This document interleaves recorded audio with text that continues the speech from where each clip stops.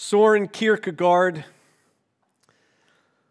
once said, "If you have any knowledge at all of human nature, you know those who only admire the truth when danger appears become traitors. The admirer is infatuated with the false security of greatness. If there is any inconvenience or trouble, he pulls back. Admiring the truth instead of following it is just as dubious as the fire of erotic love, which at the turn of the hand can be changed into exactly the opposite." Christ never asked for admirers. Jesus Christ consistently spoke of followers. Another Christian author writes this: "Jesus has many who love his kingdom in heaven, but few who bear his cross. Many who desire comfort, but few suffering. He finds many to share in his feast, but few his fasting. All desire to rejoice with him, but few are willing to suffer for his sake. Many follow Jesus to the breaking of bread, but few to the drinking of the cup of his passion. Many admire his miracles, but few follow him in the humiliation of the cross." Are you an admirer or are you a follower? I think after this book, we know exactly what that looks like, and we're going to see even further what that looks like today. There's going to be two ways that explain to us the principle of following, what it does look like and what it does look like, and then we're going to sum all of this up with a question. First way that we see what it means to follow Jesus, it means to trust his plan for your life. It means to follow him wherever he leads, verses 18 through 19. Talking to Peter, he continues, and he says, "Truly, truly, I say to you, when you were younger, you used to gird yourself and walk wherever you wished. But when you grow old, you will stretch out your hands, and someone else will gird you and bring you where you do not wish to go." Now, this he said, signifying by what kind of death he would glorify God. And when he had spoken this, he said to him, "Follow me." Two times in this passage, that command comes up. The first time, "Follow me." The second time, "You follow me," Peter. That is the sum of the thrust of this passage. The first time he describes Peter's life, the second time he describes John's life. And here we have the principles of what it looks like to following Jesus. Following Jesus means that we trust the plan that he has for our life, no matter where it leads us.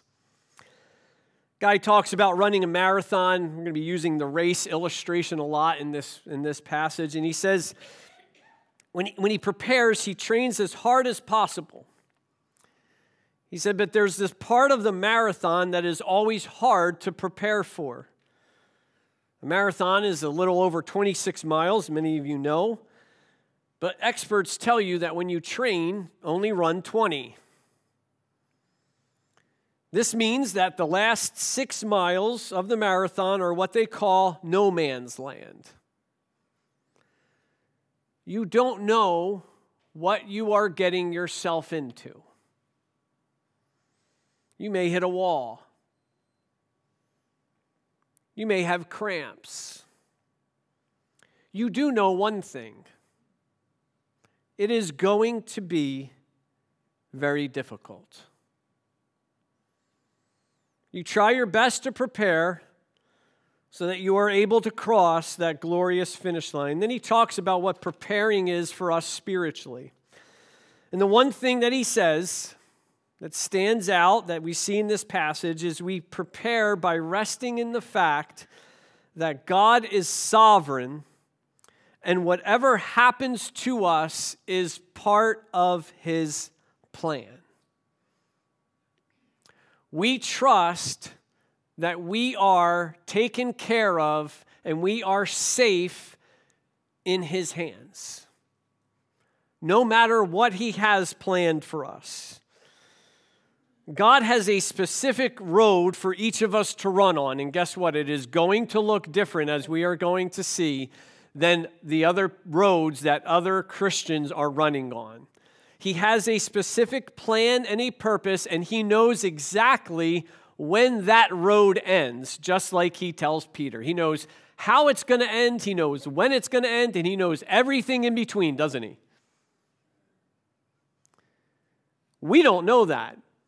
Now, Peter was able to find that out, which is kind of nice. I wish Jesus would tell me exactly how I'm going to die, because that's what he tells Peter here. And there's some interesting principles that we see that come up and what it means to follow him. Notice what he says to Peter about when he was younger. And we see one of the first principles that come up and what it means to follow him. And I think we get this idea of following Jesus, and Jesus is far ahead of us, and we're trying to keep up in this race, and we're like, slow down, Jesus, we can't go that fast. And that's not what it means to follow him. As a matter of fact, it can kind of be translated, follow along with me, or let him follow with me. So the idea is walking alongside Jesus on this path that he has for us, and Jesus is leading and guiding us, but as we're walking with him, what are we doing? We're doing exactly what Peter's doing with him right now. He's doing what? He's talking. He's fellowshipping with him. And Jesus is teaching him. And we see that the physical, what is happening in real life for Peter, is actually what happens for us in a spiritual sense. That following Jesus is walking alongside of him in this road. It's fellowshipping with him, isn't it? It's getting to know him. And we don't know where he's going to take us, but we trust the one that we're with. And we know that he's going to lead and guide us into the place that brings him glory and is for our good. Easier said than done, isn't it? And we see what it looks like, particularly when he says to Peter, when you were younger, you used to do. What did we used to do when we were younger? Where would we go when we were younger, when we were not believers in Jesus Christ? Maybe you were a believer when you were young, but apart from Christ, how did we live our life? We did whatever we wanted, right? We went wherever we wanted. We did whatever we wanted to whoever we wanted to and however we wanted to. We were free.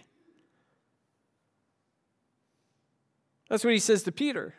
When you were younger, you used to gird yourself, you used to do all this stuff, you went wherever you wanted to. But I tell you this, it's going to be different when you're older. Someone's going to take you where you don't want to go.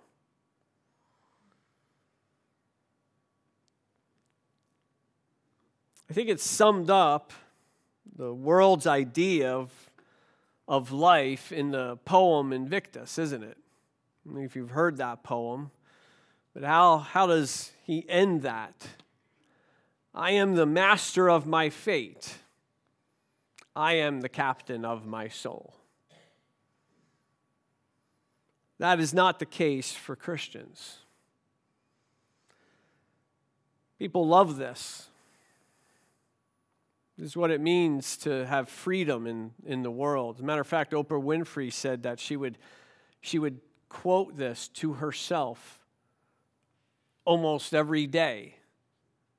And this was how she became successful in life. Folks, that is not the path to success for Christianity. And this mindset seems to be seeping into the church.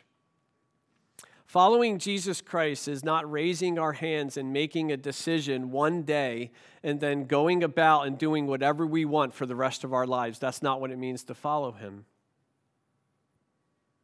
Following him means denying ourselves. Following him means sacrificing our will to his. That is at the heart of following him. Following him means following him into areas that we may not have desired.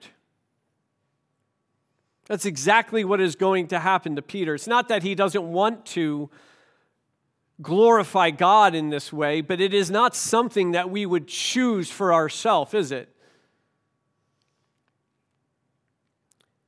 And we see this principle of suffering that comes up in our following Jesus Christ. And we see that it's in this principle of suffering and suffering for his sake in which God is glorified. Paul talks about knowing Christ, and one of the ways in which that we better know Jesus as we walk alongside him in this road is through what? Is through suffering. It's not a way we would choose, but that's one of the ways that God uses the most in our lives to drive us closer to him. If you look at the book of Job, Job goes through this horrendous suffering. But what does Job say at the end of it when God reveals himself to him? He says, I've heard of you, but now I know you. That's what it means to follow Christ. It means to get to know him better. It's this deep personal relationship in which we abandon all dependence on ourselves and others, and we cast ourselves on him. And through that suffering, through those trials, we become conformed to his image and see his glory all the more better. That's what it means to follow him. It means following him in this suffering, through suffering. And it brings about one of the greatest purposes of the Christian life, and that's to glorify God.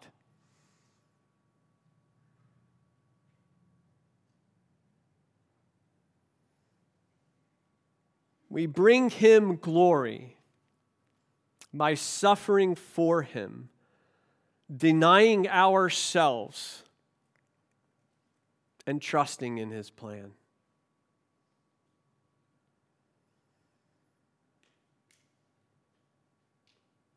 He tells Peter how he's going to die.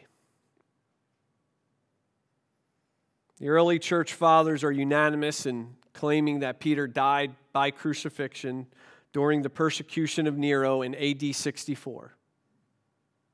This literally happens to Peter. He was bound and taken where he did not want to go. One of the things that we see that stands out in this is from beginning to end, our times are in whose hands? His hands. Psalm 139. All my days, every single last one of my days were written in your book before there was one of them. Do you believe that? You trust that? He knows what is going to happen to you tomorrow. He knows what's going to happen to you next week. He knew what was going to happen in Lewiston. We have to trust that.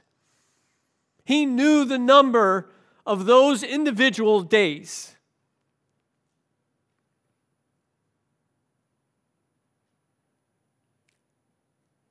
None of your times are out of his hands. We don't know what those days are going to look like, but we do know some of them are going to be what?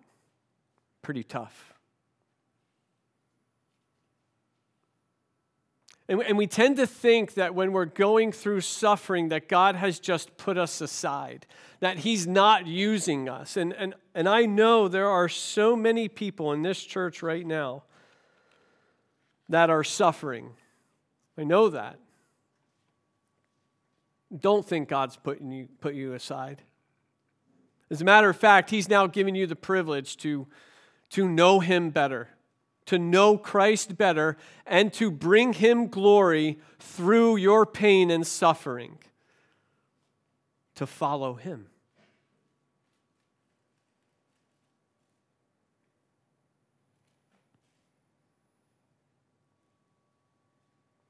We do not know what's around the next corner.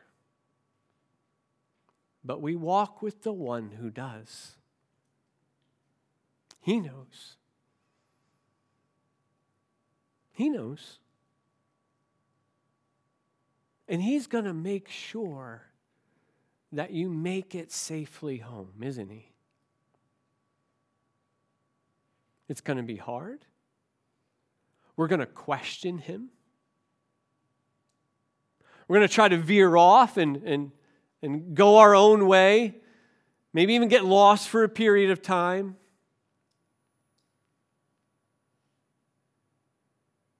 He knows every dark corner, every bright and sunny stretch. He knows all the felled trees, all the dangers on the path, and he promises to walk with you each and every step of the way. Our goal is to keep following, no matter where he takes us. John Broadus says this: everything in this world is in danger of failing, except one thing. A man or woman who is really living to glorify God. That man or woman will not fail. That end will be accomplished. And then he goes on. It is not for the laborer in the vineyard to choose for himself where he will work, but to only work where he is placed. We know not what awaits us, but if in simplicity and godly sincerity and such calling and circumstances as providence assigns us, we do to make it our aim to glorify God, then whatever crashes and falls around us, life will not be a failure. Amen? But we will show our love and glorify our Savior. We follow him to his glory. That will not fail. Our goal is to keep our eyes fixed on him as he leads us. Something that Peter just has a hard time doing. The second aspect of following him, so we trust his plan for our life. We got to keep our eyes fixed on him, though, so we are not concerned with his plan for others. Verses 20 through 25.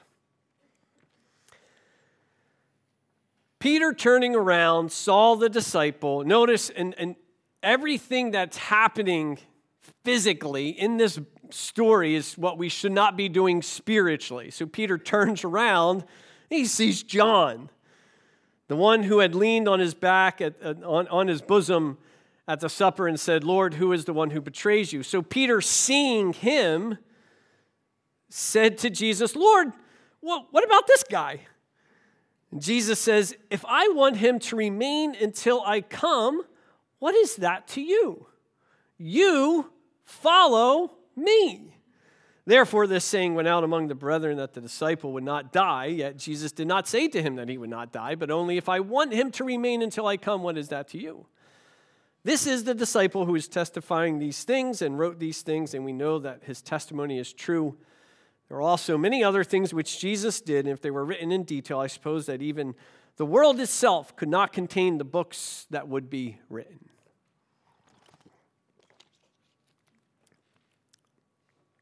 I shared this a while back, but you might have forgotten it, so I feel like it applies much better in this context. So we're going to share this story again. This is John Landy and Roger Bannister. I don't know if anyone heard of this story before or seen the outcome of it. Both men had broken the 4-minute barrier previously that year. Bannister was the first to break the mark with a 3-minute, 59 4/10 of a second mile. And then later on, Landy became the record holder with 3 minute, 58 seconds. That's a really fast mile. I challenge anyone to break that in here. So don't break your leg as you try to do that. So they raced together. It's a big race. 35,000 enthusiastic fans looked on. No one knew what would take place. It was promoted as the Mile of the Century, or the Miracle Mile later on. With only 90 yards to go in one of the world's most memorable races, John Landy, you can see him there, glanced over his left shoulder to check his opponent's position. What do you think happened? He lost. He lost. And he had actually said, if I did not do that, I would have won if I hadn't looked back. Later on, Vancouver sculptor Jack Hartman crafted a bronze sculpture of the two men captured in that critical moment.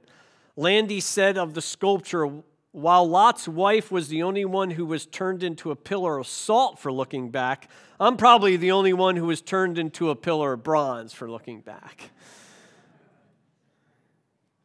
Don't look back. What does Peter do? He looks and there's John. He's like, well, what about this guy, Jesus? What about John, Jesus? And Jesus basically says, none ya, Peter. Peter, that is none ya business. Don't worry about, I'm sorry, I had to. Don't worry about John. You keep your eyes fixed on me. James Boyce tells a story. He said he's walking down the street and he's following some guy and he does exactly what Peter does. He looks to his side and then he turns back and he smashes right into a pole. Folks, we're going to get hurt when we take our eyes off of Jesus Christ. Don't worry about what God is doing in the lives of others. And this principle comes out in a lot of different ways in the church. Lives and ministries, guess what, are going to look different. Our job is to keep our eyes fixed on Him and not worry about the others that are running the race. Now, that doesn't mean we don't correct people if they're sinning or try to help them when they stumble or anything like that.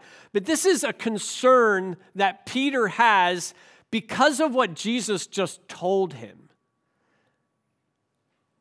One of the ways that this happens, and I've seen it in my own life, is when we're suffering. And we look at other people, and Peter's like, well, what about this guy? Is this guy going to suffer? Is he going to do what he doesn't want to do? How about him? This doesn't seem fair, Jesus. When we're suffering, we tend to look and compare other people, don't we, with other people. And we say, Lord, here I am. I'm following you. I'm trying my best. I think I'm doing what's right. And all you keep doing is bringing all this suffering to my life. Look at them. What about them, Lord? They got it so easy. And we begin to compare. And as my boss in Long Creek used to say, when you compare, you despair, right? You're going to find things in people's lives that you're going to be envious of, that you're going to be jealous of, and you're going to start to question what God is doing in your own life because of what God is doing in their life.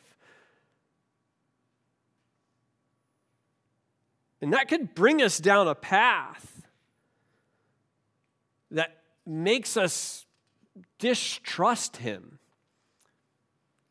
makes us turn aside and try to do things and manage our situation in our own strength and according to our own will.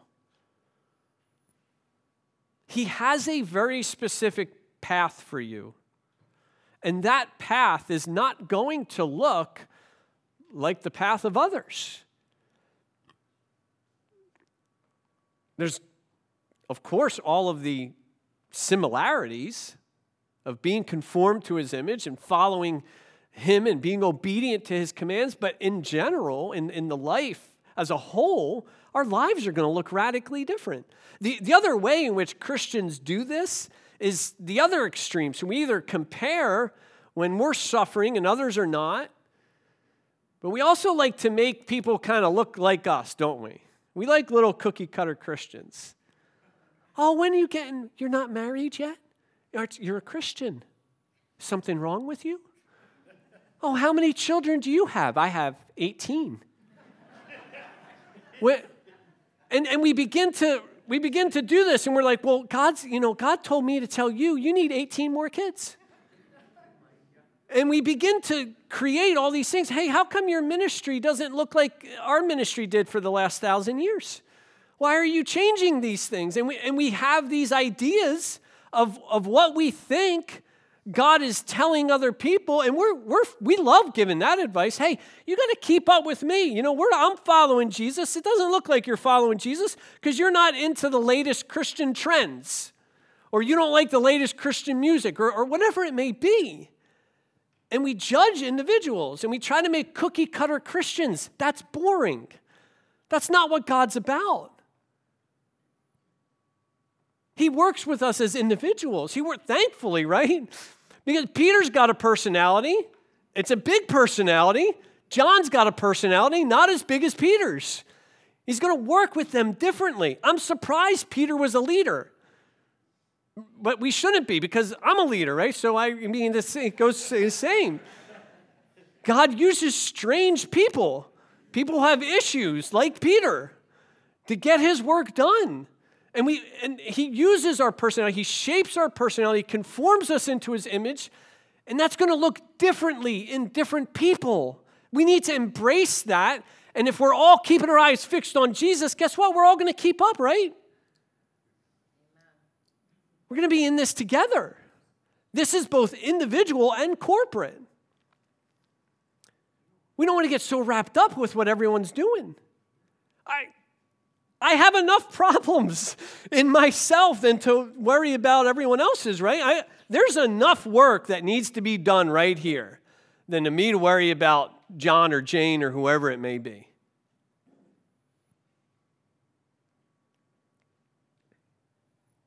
Don't get distracted. Mind your own business. Now, let Jesus work in individuals' lives. We are not the Holy Spirit to people. He's going to work in them as individuals, and he's going to do different things through different people. The church is sometimes notorious for creating little images of itself. Cookie cutter Christians. It's not the way God works. Don't get distracted by the lives of others, and don't get distracted by the things of this world, right? There's another way we take our eyes off Christ. Keep your eyes fixed on him. It's funny because do you see what happened? What happened? This just proves Jesus' point. What did the churches say? There was a rumor, right? It was gossip. Hey, did you hear? Jesus is keeping John to the end of the world. And everyone's talking about John. And the whole rumor spreads across the churches. Why? Because they were interested in John. Well, what about me, Jesus? Can I stay till the end of the world? Well, I don't know. Maybe we can all take a field trip to Patmos, because I'm sure that's where John is right now. Let's ask him. It's kind of funny. Because that's what they do. They started spreading this rumor. Why? Because they're all wrapped up in everyone else's life. Our job is to stay focused on him. We have enough issues. He's doing a work in your life right now. Yes, some of it might be through suffering. Don't take your eyes off of him.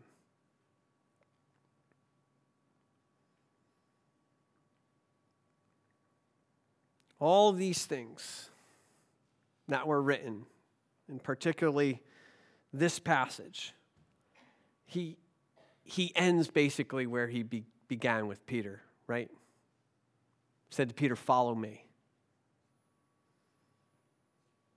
And the question for each one of us, are we following him? Are you following him? And if not, will you follow him? Are you trusting in His plan for your life? Are you trying to navigate and be your own captain of your own soul? Are you walking alongside Him? Are you fellowshipping with Him? Are you trusting Him in the midst of your suffering? Do you know that He holds your times in His hands?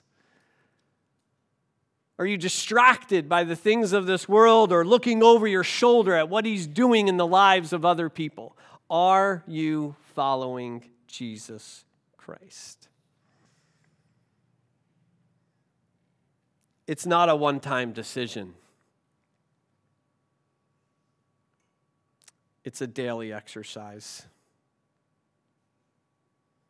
Following Christ is to be our life.